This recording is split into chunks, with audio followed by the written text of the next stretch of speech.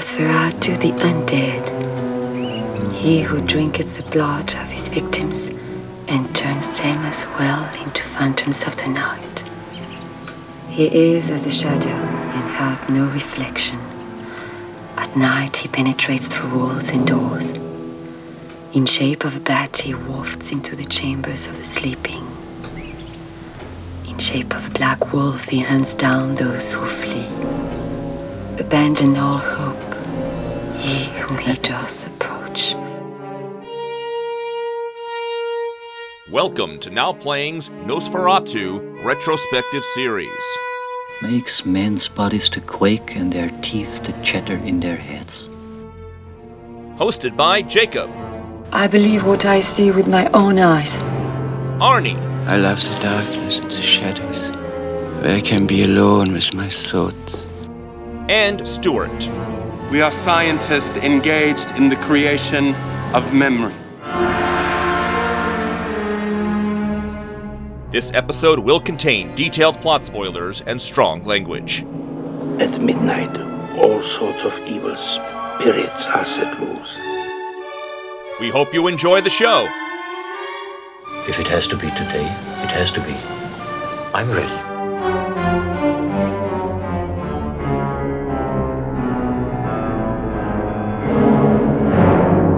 Today we're discussing Nosferatu the Vampire, starring Klaus Kinski, Isabelle Adjani, and Bruno Ganz, directed by Werner Herzog.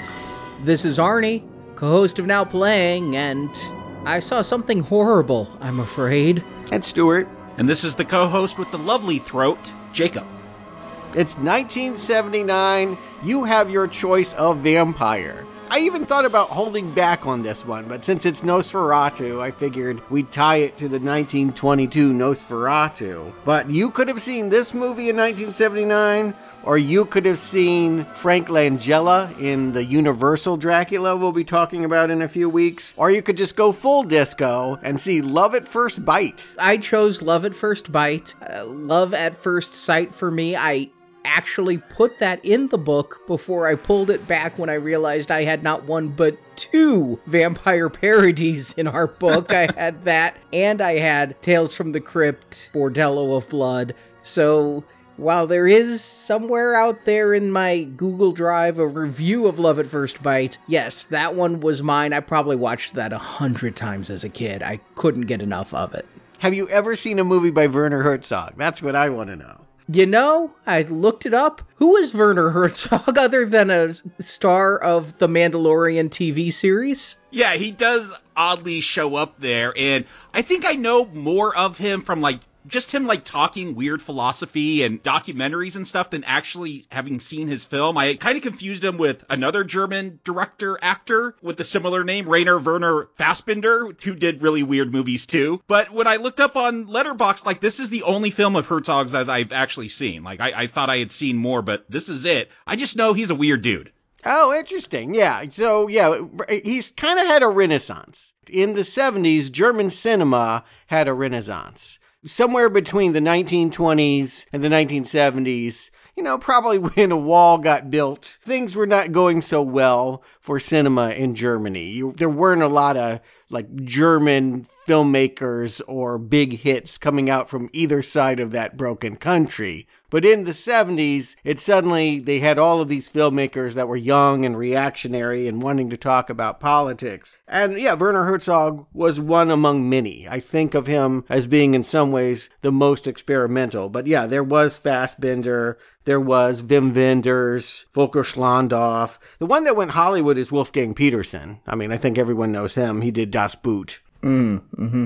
Yeah, I knew the name Werner Herzog quite a bit, but when I sat down to watch this, I realized this was my first time watching one of his films. In the 70s, he was big, and this was, I think, his first American film. But he did, I think, in the 90s, 2000s, probably with that film Grizzly Man. That seems to be the one that sort of put him back on the map. He had all of these documentaries, and one of them was about a guy that went rogue, basically had a mental breakdown, and went out into the woods and tried to befriend bears to tragic results. He just has a way of capturing the starkness of reality. And yes, there's something about his voice. I love hearing him talk. Yeah, the pithy ways that he can reduce sentiments into their most bleakest ideals. I think that in some ways he's the driest comedian I can think of for that reason. I forgot, yeah, he is on The Mandalorian. He wants Baby Yoda, right? Yes.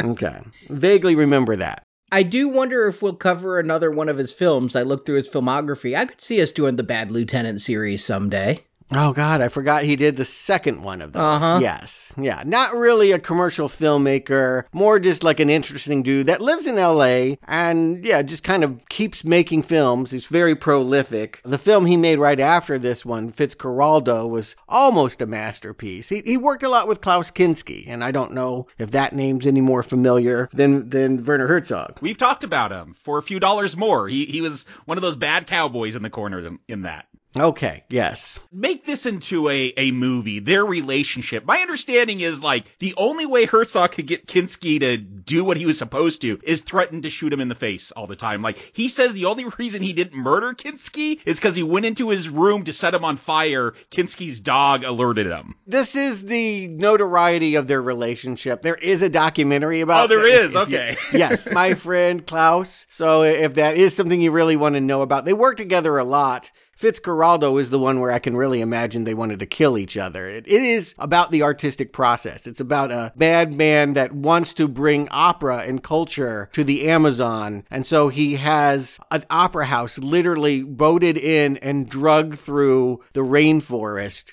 And they literally did that. And it took years. And, you know, it was kind of like Apocalypse Now, only it didn't end with a classic movie. It's kind of a strange and satisfying movie. But that was one of their famous pairings. But they had this combative relationship. Many films they worked on. And while they called each other friends, the stories from the set were of lots of fights. Yeah, the only thing I really know Klaus Kinski from is Dr. Zhivago. Is he in that? Yeah. Not as a character I even remember. Okay. I always think about Crawl Space. I rented that in the mid-'80s. He played a Nazi next door to a woman that he would get into the crawl space and watch her undress, and then... I think he just does that in real life. Kinski's a real creep. Okay. I do love what I read on Wikipedia. One of the most entertaining things I've read in a long time is he turned down a role in Raiders of the Lost Ark, telling Spielberg yes. the script is a yawn-making, boring pile of shit and moronically shitty. Yeah, that sounds like him. Yeah, difficult actors can be fun in the stories, but maybe less so on set. And this one was, well, it was done quick, it was done cheap. But yeah, there was some animosity. I think the makeup process was quite extensive, and Kinski reports that he literally went method and became a vampire, whatever that means. I worry about, the interns or people working on the set that got bit on the neck, however that went down. But yes, he was the one and only choice for playing Count Dracula in Werner Herzog's mind. Wait, what happened to Count Orlok? The copyright expired. Like, as soon as that expired, Herzog jumped on this. Which is weird, because he's remaking Nosferatu, like, image-wise, like the way Dracula/Orlok looks, but he's using the names and all that from the Stoker novel. Yeah, so why would you do that? I mean, one obvious one is Universal's putting out a Dracula movie at the same time. One is going to get confused. One is going to get lost in the shuffle. So you have to stand out. But also, Werner Herzog is political and German, and he considers the very first Nosferatu to be the greatest German film of all time. In part, in his mind, he saw it as the prophecy about everything that would fall on his country. That you can look at that film and see someone that knew evil was descending in the form of the Third Reich. And so I think in his mind, coming back to it, he wanted to honor what had been done in that and maybe talk a little bit more about the future of Germany as well. Yeah, it is weird because this is a Nosferatu remake through and through. I mean, down to the Count carrying his own coffin through the streets of Germany. I mean... That's something I don't remember from any version of Dracula I ever saw. But yeah, the names are all Dracula, as is, of course, the plot, which we talked about last week when we did Nosferatu. Yeah, and anybody can make a Dracula movie since the 60s, really. And Hammer Horror, the British really were cranking those ones out at that time. So Dracula was a factory by this point. We're jumping from the first Dracula to, probably the 30th at this point. But I think a unique one, and one I had never seen before. I remember this movie being on cable. I remember really wanting to see it, being in an incredible horror phase, hearing good reviews, and my older brother actually watching it and going, don't bother, it's really dull. And so I just shrugged my shoulders and never got to it until this week. But that was my impression, was that this film was kind of a slog if you weren't in the mood. Wow, so I guess I'm the only one that had seen this previously, because this is what got me into wanting to see that silent one. I mentioned that with our Nosferatu 1922 review. But yeah, when I was in college, we had a movie theater on campus, and like Tuesday nights, they'd have international film night free. And so I didn't have any papers one night, didn't have to work that night, so why not go to the movies by myself? Something I actually do like to do. And yeah, so I'm like, I'll go see this Nosferatu. I thought this was probably the original one they were showing. Like, the imagery is so similar. And yeah, I really connected with this one. We'll talk about it when we get into the review. But yeah, this made me go back and find that silent film. And I have seen both cuts. Yes, there are two cuts here. I've seen them multiple times. Yeah, this was made, it was the agreement, it's put out by 20th Century Fox, and it was agreed that for America there would be an English language version. And the way I understand it, Herzog's kind of known for this. He just did weird things on the set. One time he hypnotized everyone. City of Glass, like that movie was literally done with all the actors under hypnosis. They don't even remember making the film. In this one, they had to do take one, say it in English, take two, say it in German. Yeesh. Not quite for every scene. Whenever it was close up on the actors, yes, they would do two takes. From far away shots where you can't see their mouths, or if the shot was really expensive, like when we get towards the end, when we got tons of extras carrying coffins around, like, we can't do that twice. It's too expensive. And certain actors, the actor who plays Renfield and the one who plays Lucy, they are French actors, and their accents were so thick, like they had to ADR them, both in the German and what is called international version, the English version. Yeah, I could tell Renfield's lips were not matching his words at all, yes. So I didn't know why, but it was obvious.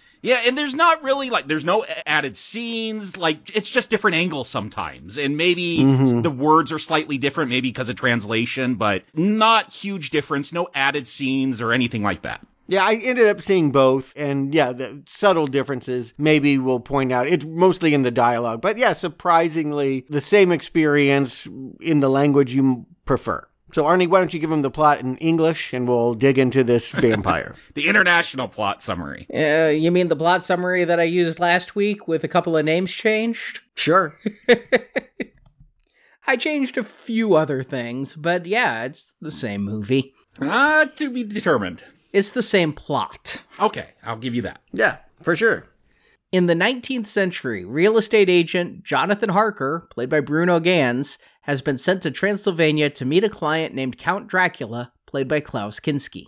Dracula wants to buy an estate in Harker's town. Harker goes, enticed by the thought of the big commission, and he ignores Dracula's strange appearance and even lets go when Harker cuts his thumb and Dracula starts sucking on the appendage to drink the blood. When Harker drops a photo of his beautiful wife Lucy, Dracula immediately buys the property, which happens to be just around the corner from Harker's own home. Back home, Lucy has been having nightmarish visions that her husband is in danger. And he is, for Dracula is a vampire. Harker finds the Count sleeping in his coffin. Dracula corners Harker and bites his neck, and then Dracula departs for his new home in Germany, leaving Harker behind. Fearing Dracula has designs on Lucy, Harker races to try to beat Dracula to Germany, but Dracula's bite has made Harker very sick and delusional. Aboard the ship, Dracula kills the entire crew and the captain. He carries his coffin to his new home. Harker does arrive back in Germany, but his pale appearance and his strange demeanor worry his wife Lucy. Harker doesn't even seem to remember Lucy. Lucy takes care of Harker, but reading Harker's journals, she becomes convinced that Dracula is a vampire and the cause for Jonathan's strange illness. The town becomes overrun with death, a combination of plague and Dracula's feedings, but Lucy devises a plan to stop the Count. Dracula goes to visit Lucy to feed on her blood, but while drinking from the young woman's neck, Dracula loses track of the time. Lucy dies from her blood loss, but the sun rises and Dracula is killed by its rays. To be sure Dracula stays dead, Dr. Van Helsing drives a stake through Dracula's heart, an act that gets Van Helsing arrested for murder.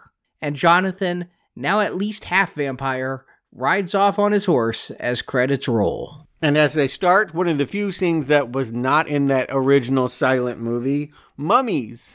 Little mummified babies all stacked in a row, sort of setting the tone of death. Yeah, this film feels so much more that it's about death and dying. Like, I don't even know if these mummies are supposed to be from this village in Germany, but it just makes sense to me. Like, it tells you immediately what to expect with this version of Nosferatu. What an incredibly disturbing series of images we get here. I mean, I'm assuming these are real mummified children. Yep. And they are grotesque and disgusting and unsettling, combined with an image of a bat flying in slow motion.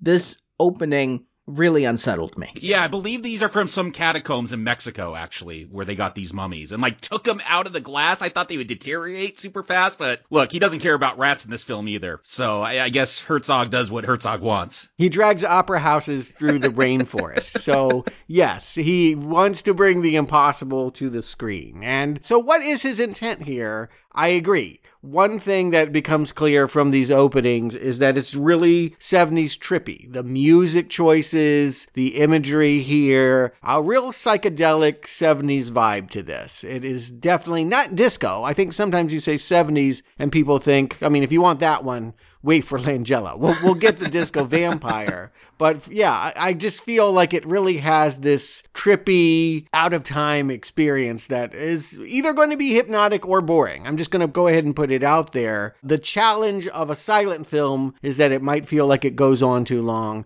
And the challenge of this film is also that it risks going on too long. I know Fox editors were screaming for them to cut this thing down, and Herzog said no. The poetry is in allowing the space and allowing the characters to explore the landscapes. Can I say half hypnotic and half boring in equal measure? Like, I love this music. I think this music is hypnotic. So much of it is just this droning, I guess, synthesizers or something. It, like, not even really melodies going on. And we've had that whole debate. But, yeah, I do like minimalism. And so, yeah, this droning synthesizer with these skulls, like, I dig this vibe right away. And I also just dig the fact that it's all the dream of our main character, who is Lucy Harker, which, by the way, is not the character from Dracula. Lucy was the friend. Mina was the main character. I don't know why they made that choice. Maybe something... They probably just mixed it up. Yeah.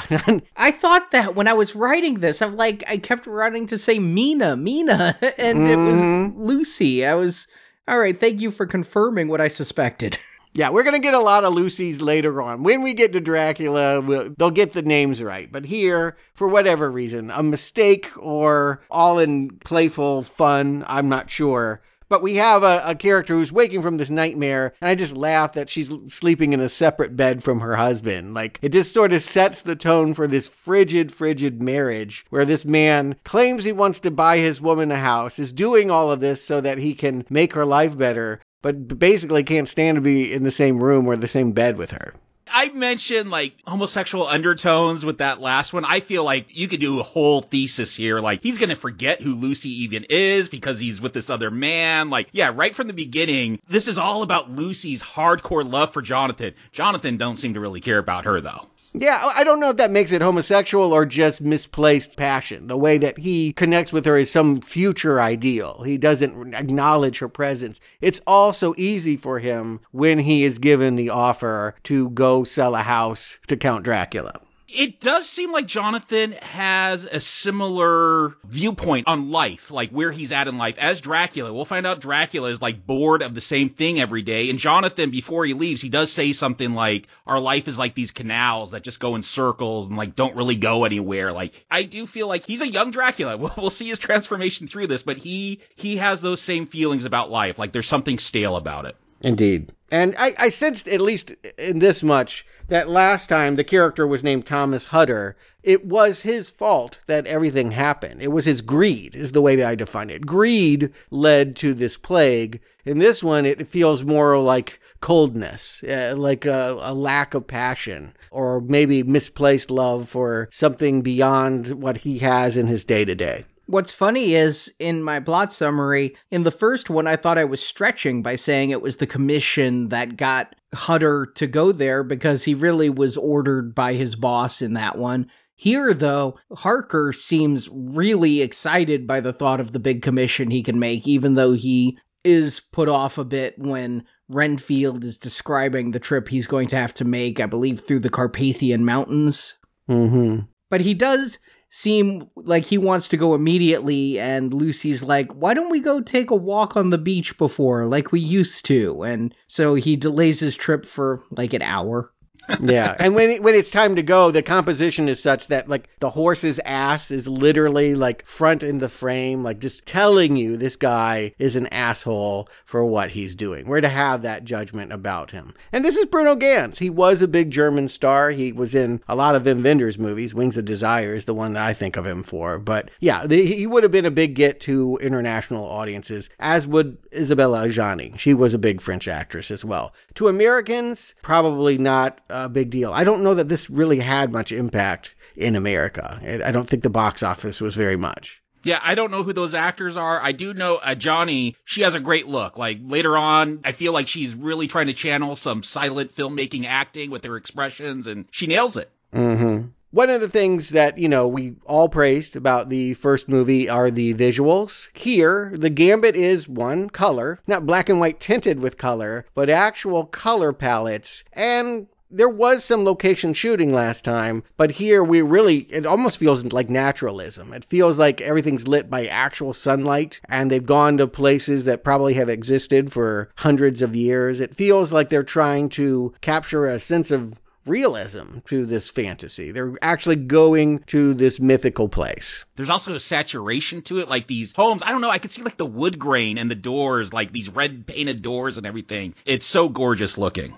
I thought it was very 70s muted. You talk about saturation. I thought it was kind of desaturated. It looks like it's been remastered, but overall, it seems like a lot of browns and midtones, but it did help give a sense of place, a sense of feel. I'm not dinging it for that. It's just a lot of the movies coming out of the 70s looked like this. Mm-hmm. Yeah, but you do associate that with horror films, though. And yeah, I do. I mean... Okay, I don't expect this kind of palette with a vampire film. Yeah, it's so pastoral. I mean, I don't know of too many, like, green valleys and such that horror movies, like, explore here. But yeah, as he goes heading off on this horse and goes on his adventure, it really... Yeah, it's beautiful, right? I mean, this movie has a gorgeous look to it. It's the music that sells us on the idea that what he's doing is dangerous. And when you talk about it feeling like a documentary, when we get to that inn with these Roma gypsies there, this feels like a documentary. Like, there's just a duck sitting in that restaurant for some reason when he mentions the word Dracula. I noticed that duck. That duck was hysterical to me. It might have just been a Herzog joke, like he thought it was funny. I don't know.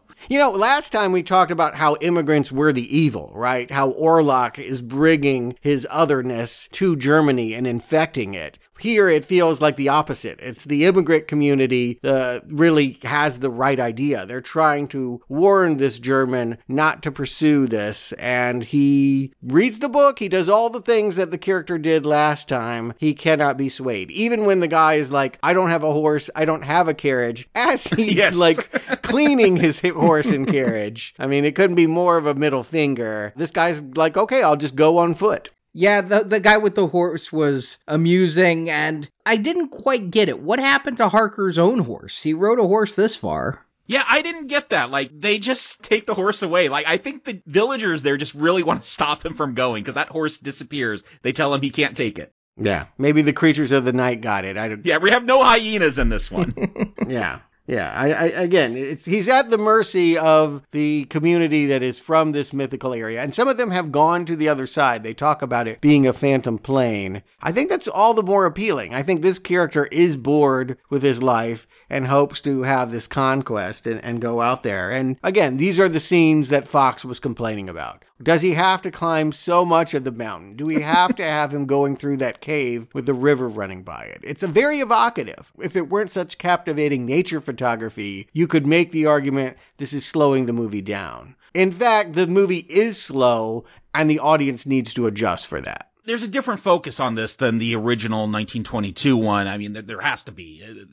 And it feels like this journey, yeah, because you could show all this beautiful nature. Again, I wouldn't put that past Herzog, like, wanting to explore that. Like, it's just, he's offbeat like that. And yeah, let's have some beautiful nature shots. He grew up right around here. This is actually his home country. Okay. So I think that was part of the appeal. That explains a hell of a lot, because I was like, who did the location scouting for this cave? How did they find all of this gorgeous and interesting visuals to look at? So that he grew up there makes a lot of sense. Yeah, Herzog grew up without a TV. He didn't see a movie till he was 17, and he started making movies at 18. So he really did have a whole life of just living in this pastoral way and really wanted to capture that. And probably because I saw this on International Cinema Night, rewatched the German version, I'm willing to accept, like, European cinema is typically, like, slower, and so I go with the pace. I accept it. Like, it's never been a problem for me, but, like, I look at you, Arnie, because I am watching it this time. I'm like, I could see people complain about the pacing of this. It's very slow at times.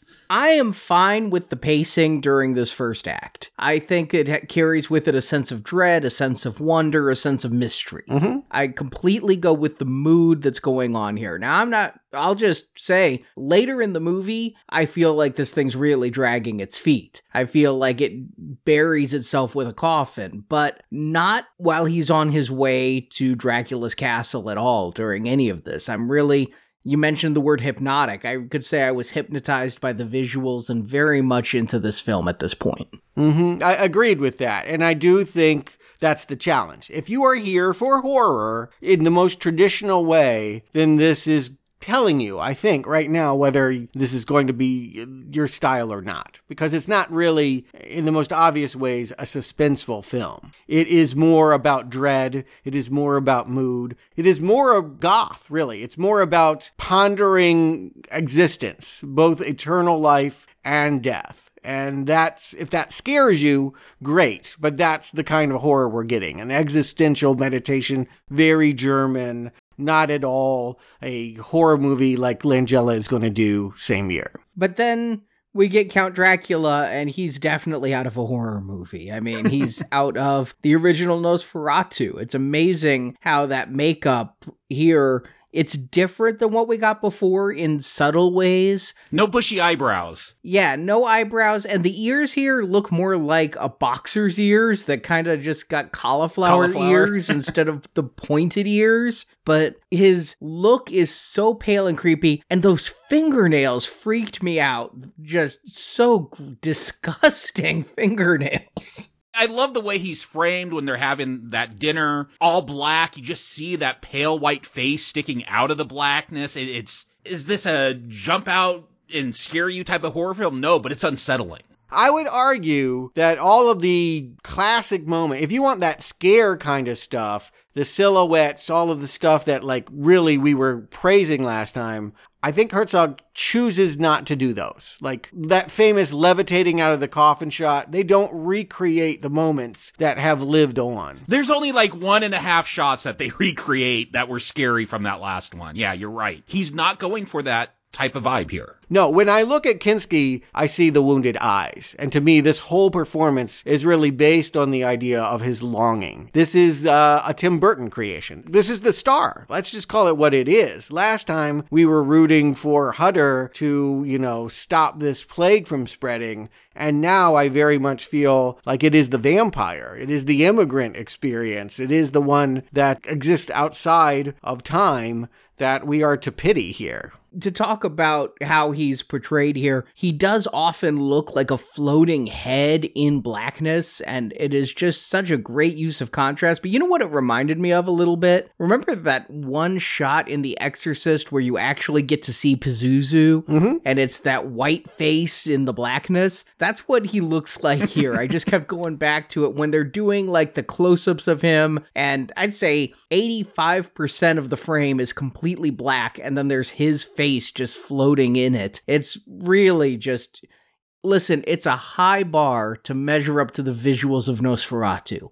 It is hubris to think I can do better visuals than that in the original, because those were groundbreaking and iconic. And yet here, Herzog didn't ape the original, but yet is in theme with the original, with the use of shadows and creating tremendous imagery all his own.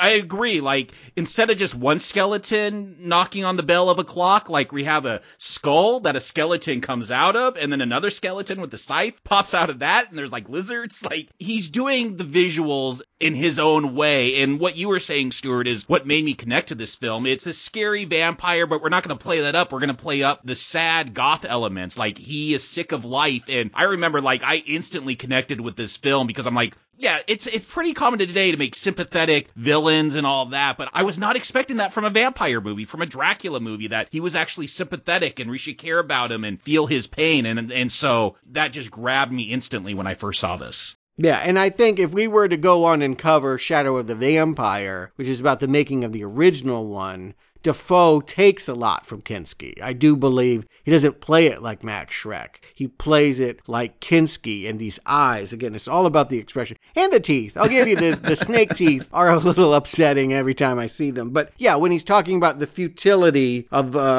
each day, living for centuries, when he says that line, what a lovely throat. I laughed in the original one, and here I'm haunted by it. It's a subtle distinction. You could argue this is largely a Van Zandt Psycho remake, just colorized. But the twist of it is that all of a sudden what used to be frightening is now just kind of tragic, gothic. I don't know if that's something you could do with a silent film, because it's so much about the words. Like, I feel like a lot of silent films, I praise them because of their visuals. Maybe just The Passion of Joan of Arc. Like, that is one that I feel emotionally because it's all about close-ups on faces. But here, we don't have to have just music and no words now. Now we can have words and all of that. And so, they are taking advantage of the advancements of cinema and really creating an emotional vampire here. Yeah, with the music more than the words, though. I would argue, yes, he has a few lines of dialogue, but when I think about this vampire, it's all in Kinski's eyes and his body performance, which sometimes mirrors what Max Schreck did,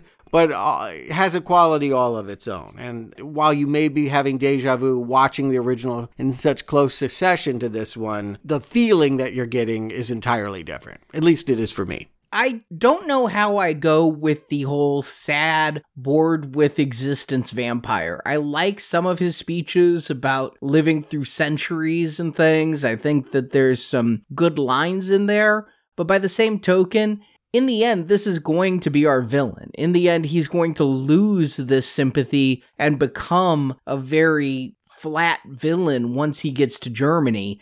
And so I really like this stuff here in the beginning. I feel like it doesn't really pay off. Well, it's still going to be a Dracula. They're still going to honor the original, still follow the Bram Stoker, as it were. I would say my feelings are aligned with Nosferatu, with Count Dracula throughout the movie. I never really warm up to Jonathan, even though, he wakes up bit and is also trapped. It just doesn't play as suspense to me. It really feels like a prison of his own making. Yeah, he was even told by the Roma people earlier that, like, this place doesn't even exist. Like, It's all just dream, and maybe he's just caught in some dream of his. It's very Lynchian in that way. Like, he can't get out of the castle, everything's locked, and there's a weird boy just playing the violin during the day. And I do love, like, at night, like, you just hear these howls and screeches of rats. Like, there's a real ambiance and feeling to this castle.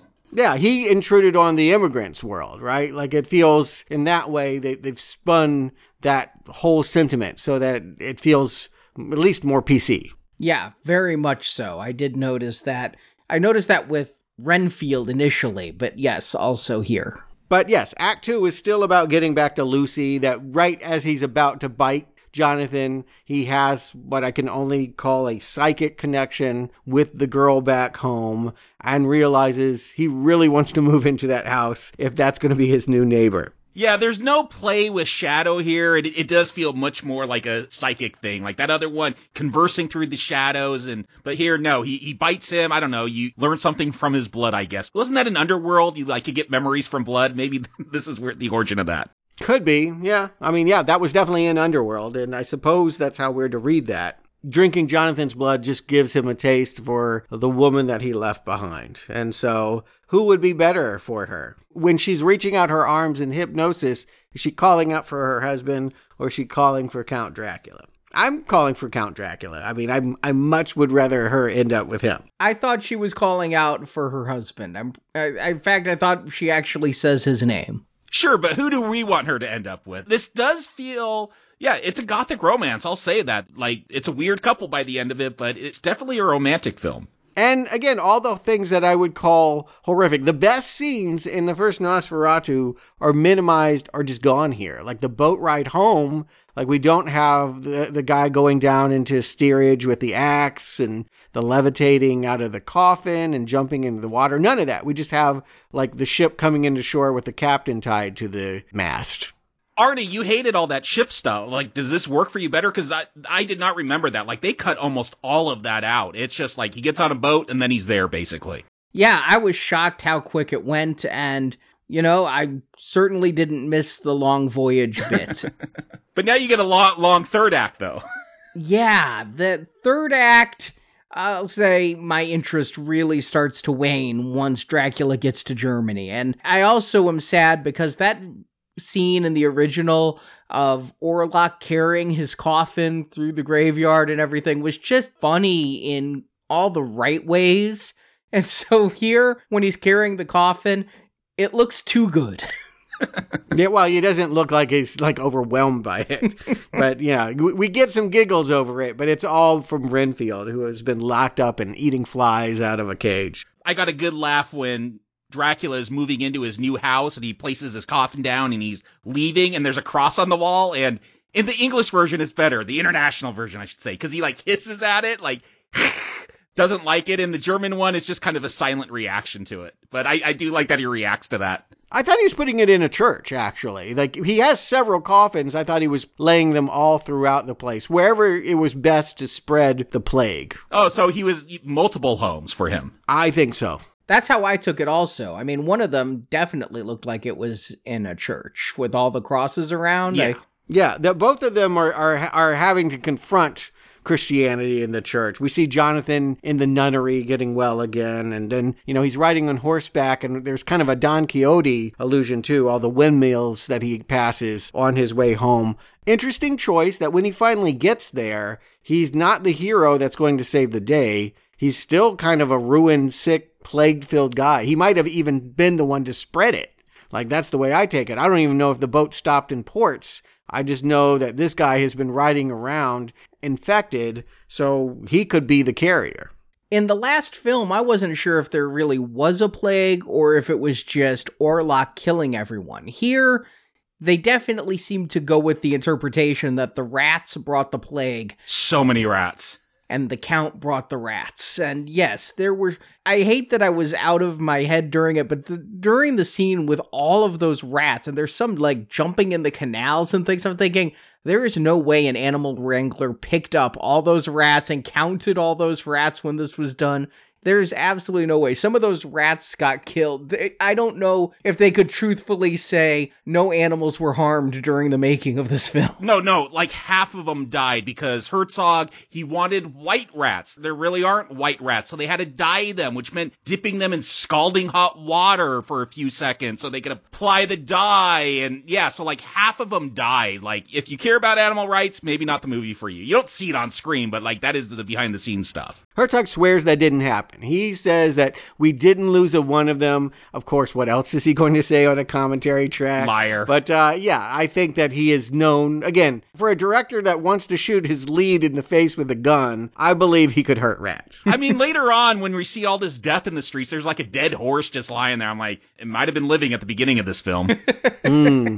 Yeah, again, you don't know, but I really love the idea that the plague is madness. And to think about Germany as a host to this madness, that is how he saw the original. It was the story about how madness, darkness, evil descended on his home country, be it Nazis or later the Soviets. And I do think that that is what it's meant to evoke here. We have the rich people still having their dinner in the middle of the town square the food will be consumed by the rats at some point, and a man is humping sheep at some point in all the dancing. It's not a disease like, oh, I got bit by a vampire and I'm going to die. It's more like we now have lost our morality, our humanity. It kind of feels like COVID did. Like there's a lockdown and everyone stayed indoors for a little bit, and then we're like, we wanted to go to the club and we want to have our orgies and we're just going to do that. COVID be damned. Like the people finally lose their minds here. And I do like that. Yeah, it feels like this town has gone mad, and the Last Supper that they're having because they've all caught the plague. And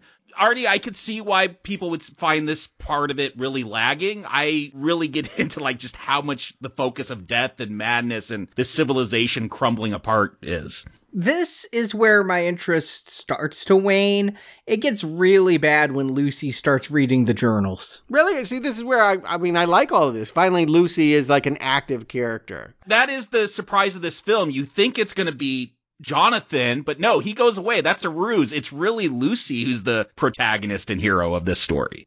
Or Van Helsing. I mean, she does first go to the professor that knows all about this, and he, talks about kind of what Bram Stoker's Dracula was about. It was the world of the Enlightenment. We believed that everything could be explained scientifically, and to move into this modern world where everything's subjective and reality lives between your two ears, he's just not prepared for it. He's just not equipped to fight something like a vampire. Maybe I have an extremely dry sense of humor like Herzog, but I found this whole interaction funny. Like, again, all this death going on around you, and he's like, well, we must consult the science. We must get some more data. We can't just go off of faith. Like, you see all this horrific stuff going on, and he's like, yeah, we just got to study it more. Like, maybe you want to start solving the problem here, but no, he's a man of science. And again, Bram Stoker's Dracula came out of that Enlightenment phase, was the end of it, was the death knell, if you will, and became, this gothic resurgence of myth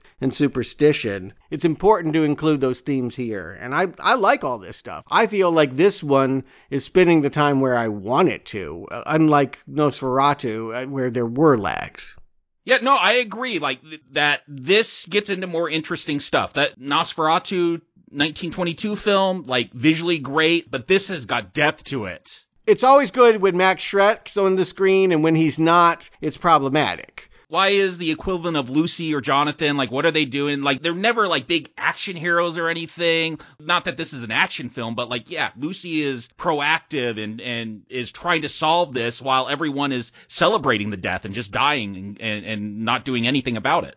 Oh, I agree with you both that I like that Lucy's a very active character. My memory of other Draculas is that at best she's a damsel in distress and at worst she's a prop. So I do appreciate that, but don't you guys wish that this section were just maybe 10 minutes shorter or something? I don't know. I enjoy the intent of what they're doing, but my interest is lagging terribly the longer this goes on. I wonder how you're going to do during this series, because I do feel like the Dracula story is the Dracula story, and these beats are going to follow. Actually, I don't know. There's a few of them that take some risks, but they are not Hammer horror Dracula. Like, we're not doing those ones, but those feel much more horror and sensational driven. Yeah, they're not adaptations of Bram Stoker either, and I do think we're going to see a lot of attempts to do what was done on the page to some degree, and how satisfying that will be once we have Dracula preying upon the women. I don't know. I like Isabella Adjani. I like the fact that she's taking communion wafers and crumbling them up and feeding them to the rats, presumably killing them that way. It's just like small little detail work here. I could have actually used a little bit more of it. I feel like, if anything, she remains a little bit too muted a character, but this is not exactly a psychological character piece. You know, she's mythic as well. And we've talked about how this one has mostly excised all the use of shadow and those iconic Nosferatu scares, but there is a great one when Dracula first approaches Lucy in her room and you see that door open, she's looking at herself in the mirror, you only see a shadow, and then Adjani just great facial expressions, like really tapping into that overacting silent era type stuff, but I'm saying that as a compliment. It looks great. And then Dracula slowly comes into frame from behind her because he doesn't have that reaction. I thought that was a really great shot. Mm-hmm. It seems instead of shadow, we have blue. We have this sad blue Dracula, and he's always in blue light, and he's always on the outside. Yeah, we see him at windows, reaching his talons out, but not connecting. And so, yeah, this woman, I love this moment when he comes to her in the bathroom mirror, and she fights back. She has her crucifix, she has her beliefs, and read that what you will. Is that assertion of religion and the oppression of communism in Germany? I think that could be a reading. I mean, I definitely think as we get to this end that Herzog was thinking not just about Nazism, but what the state of his country was in 1979. I thought it was interesting that her love for Jonathan is so strong. That is what Dracula wants. That's just give me a little bit of that. I'll give it back. I'll let him remember you again. And she's like, no, not even God gets that love. Like, she super likes Jonathan. Jonathan doesn't care about her at all, though. Mm-hmm. Yeah, you have the Western and Eastern Germany sort of playing out here. I didn't see it as that big of a metaphor, but okay. I do enjoy the performance of Jonathan as he's back, and I've said in the plot summary, half vampire. I don't quite know exactly if he's full vampire and in the midst of transformation during these scenes, or if he's actually got the plague because he doesn't remember anything.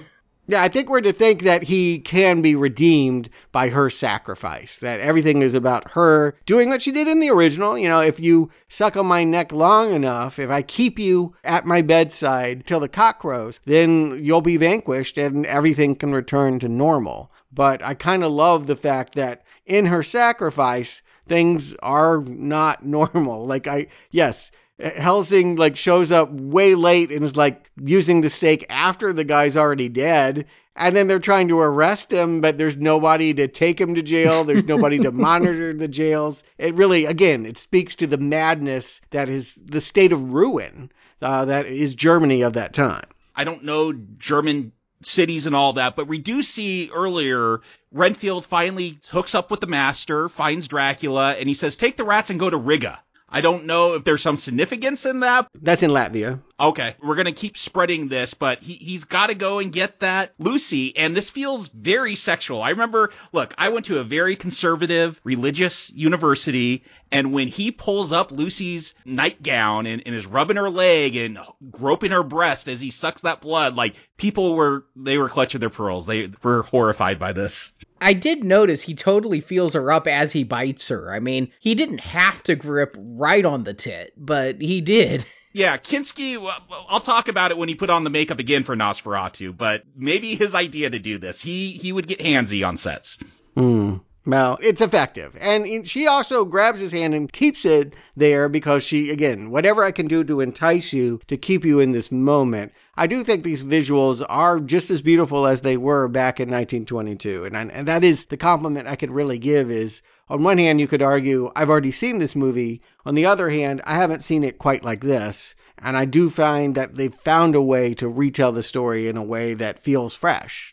This doesn't feel like Van Zandt Psycho. No, not at all. It's not shot for shot. And in fact, here at the end is where I had to change the plot the most, because all of this involvement of Lucy changes the entire focus of the film. And we did wonder what happened to Dracula or Orlok when that sun hit him. Here, he just kind of falls down, but it's just the creepiest pose Kinski has, all withered up, laying in the corner when Van Helsing finally gets there to see what's going on. Yeah, it's like bug spray. Yes. He just looks like a dead insect, curled up like, oh, bug bomb went off and this is what we came up to. The fact that Van Helsing ran up and staked that makes me laugh. I'm like, the guy's already dead. You've done nothing with your science, but congrats. But like you said, when he comes down and Jonathan's like, arrest this man. Like, this is a funny scene. It's like, yeah, arrest him. Well, there's no police. Well, you take him to the prison then. There's no guards. Like, I have no authority to do this. We'll do something. Like, this does feel like, what do we do? You know, if you're going with your thesis, Stuart, that this is about Nazi Germany and what happened to Germany with all that. Like,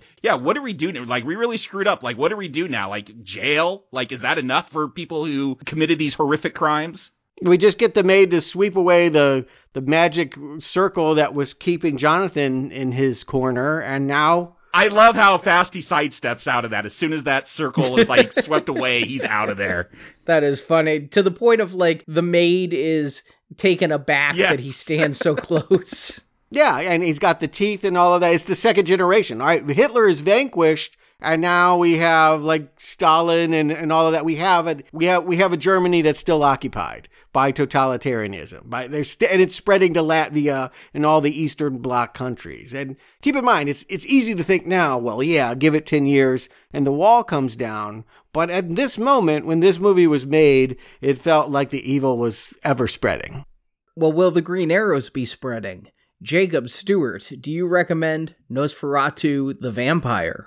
Jacob. I mean, I don't think it's a surprise that where I'm going to go with this. Like, I saw this film and liked it so much I had to go see the silent one like immediately afterwards. But you said it earlier, Stuart, there is a different focus. If you want the scares, if you want the fun Halloween imagery, you watch that silent one and it's great. I think it works. It's called A Symphony of Horror as its subtitle. And like, yeah, like great music, great visuals. Like that's the one for Halloween night to watch. This one, it's a very different vibe, and it really struck a note with me when I watched it that first time. Like, yeah, you're saying gothic, sure. Like, it's got this romantic vibe, this pondering about life. Like, what does death mean? What do you do in the face of it? It asks a lot of questions. There's a lot going on here. Plus, like, we praised so much of that silent film for its visuals. Like, I don't want to pass this one up. Like, beautiful color palettes, beautiful, like, scenery shots. Kinski, horrifying as Dracula here. I can't rate which one I like more. Like, I saw this one and like had to immediately get more Nosferatu. I liked it so much. And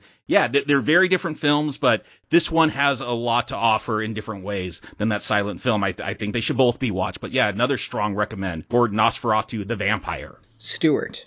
I didn't get it when I popped in, but now I do understand. This is a remake of Nosferatu and not just another Dracula movie. There is something about its dramaticness that remains. There's something about the slowness and the silence that is in that original that continues on in the long takes and ponderousness, the existential themes. It is the perfect antidote. If you do not want to watch a silent movie, here for you is the experience done in a more modern way. But by saying that, I don't mean to imply that it has the modern horror sensibilities. It remains a curious creature, and even more so morose because Klaus Kinski is allowed to be the tragic hero, anti-hero of the piece. I do feel like the reason to see it, the reason why you have to see it, is that Kinski is so fantastic in that makeup that he makes it his own. No small feat after Max Schreck. He has embodied the vampire in a way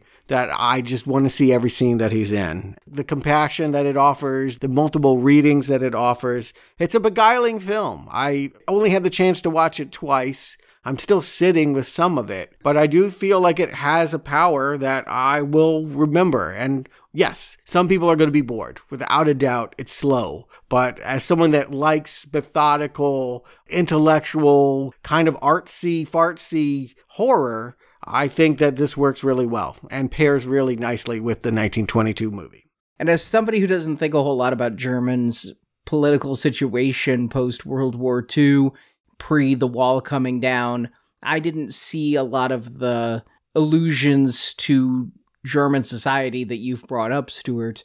But yet, I still say this is a remake of Nosferatu and not just another Dracula movie because of the style, because of the story beats.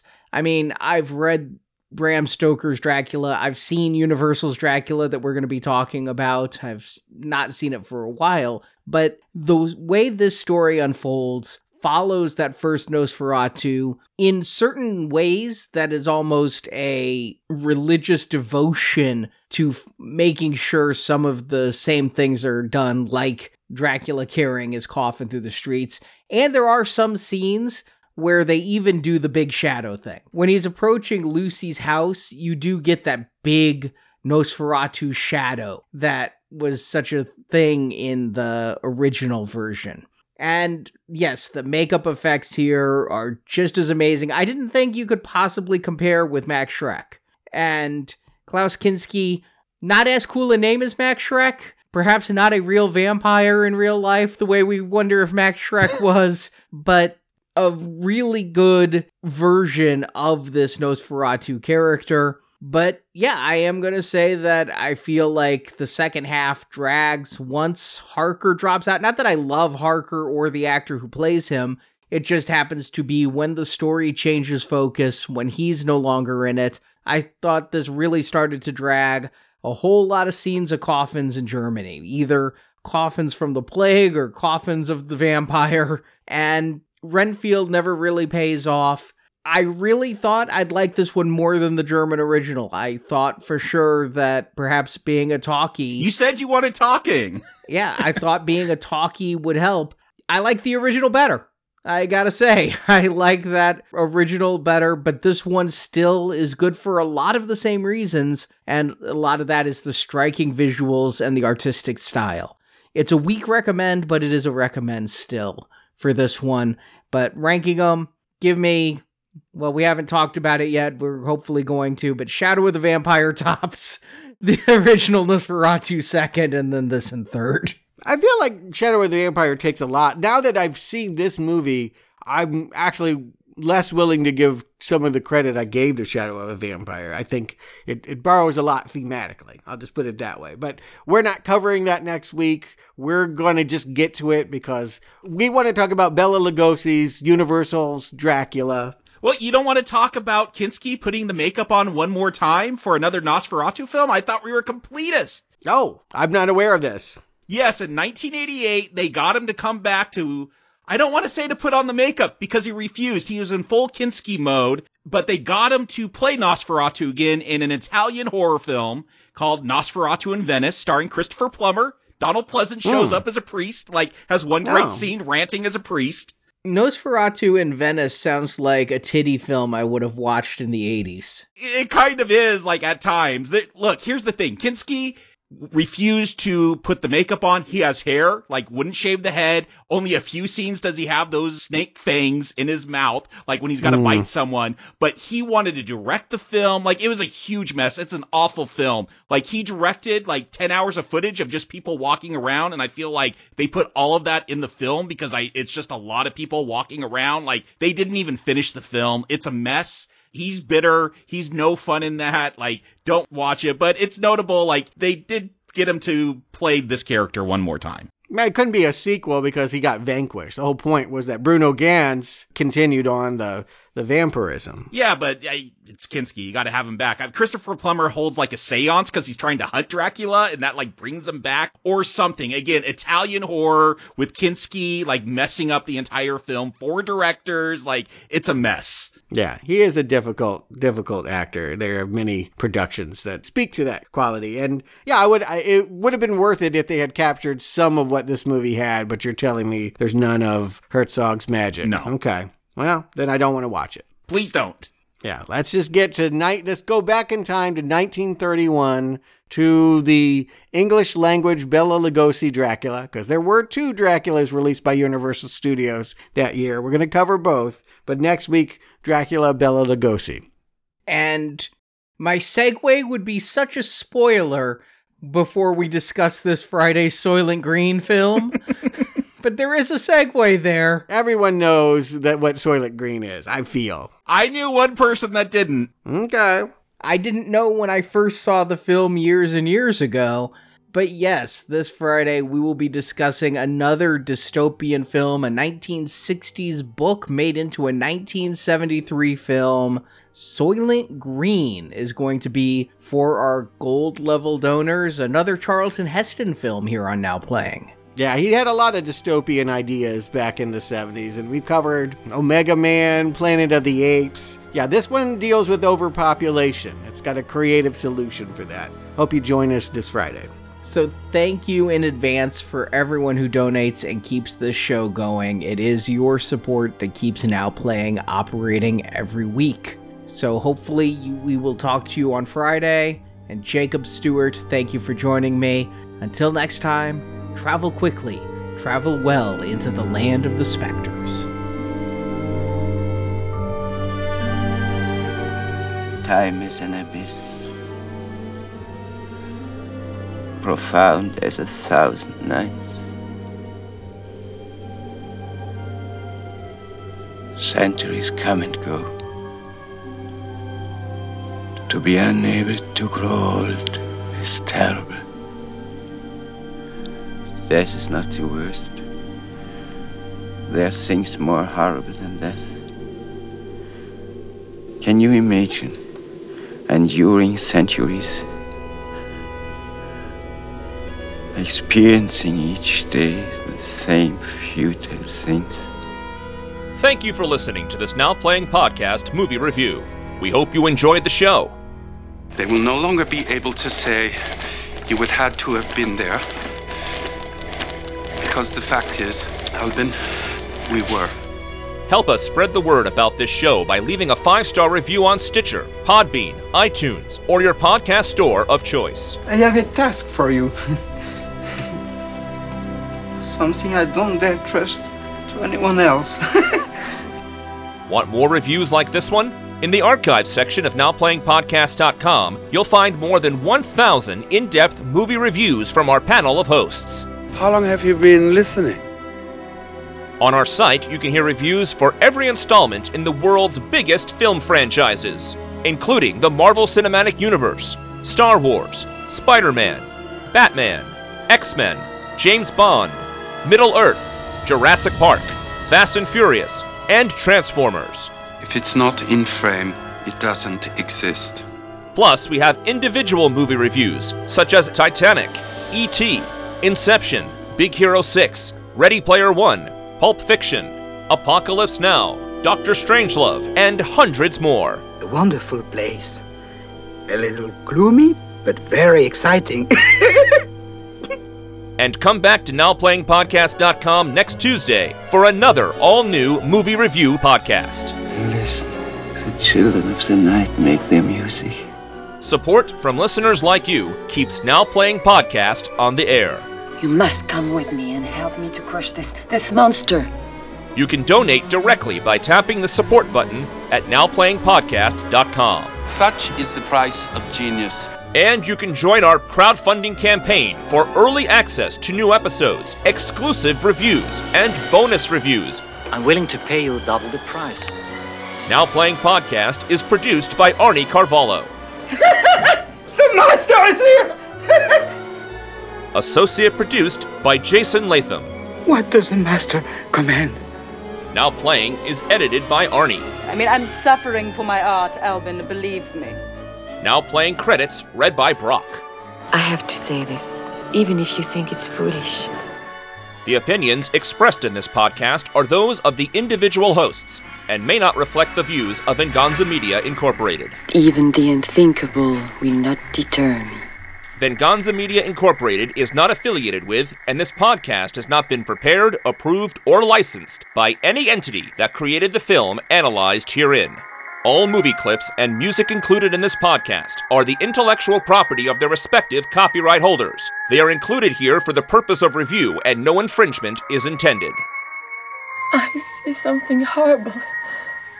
I'm afraid. Now Playing Podcast is an exclusive trademark of and may not be used without the express written permission of Venganza Media Incorporated. Thank you. I think we have it. Now playing is a Venganza Media production, copyright 2023, and no part of this show may be reproduced, repurposed, or redistributed without the written permission of Venganza Media Incorporated. All rights reserved. And end. Excellent, Gustav. Extraordinary discipline in the face of ridicule.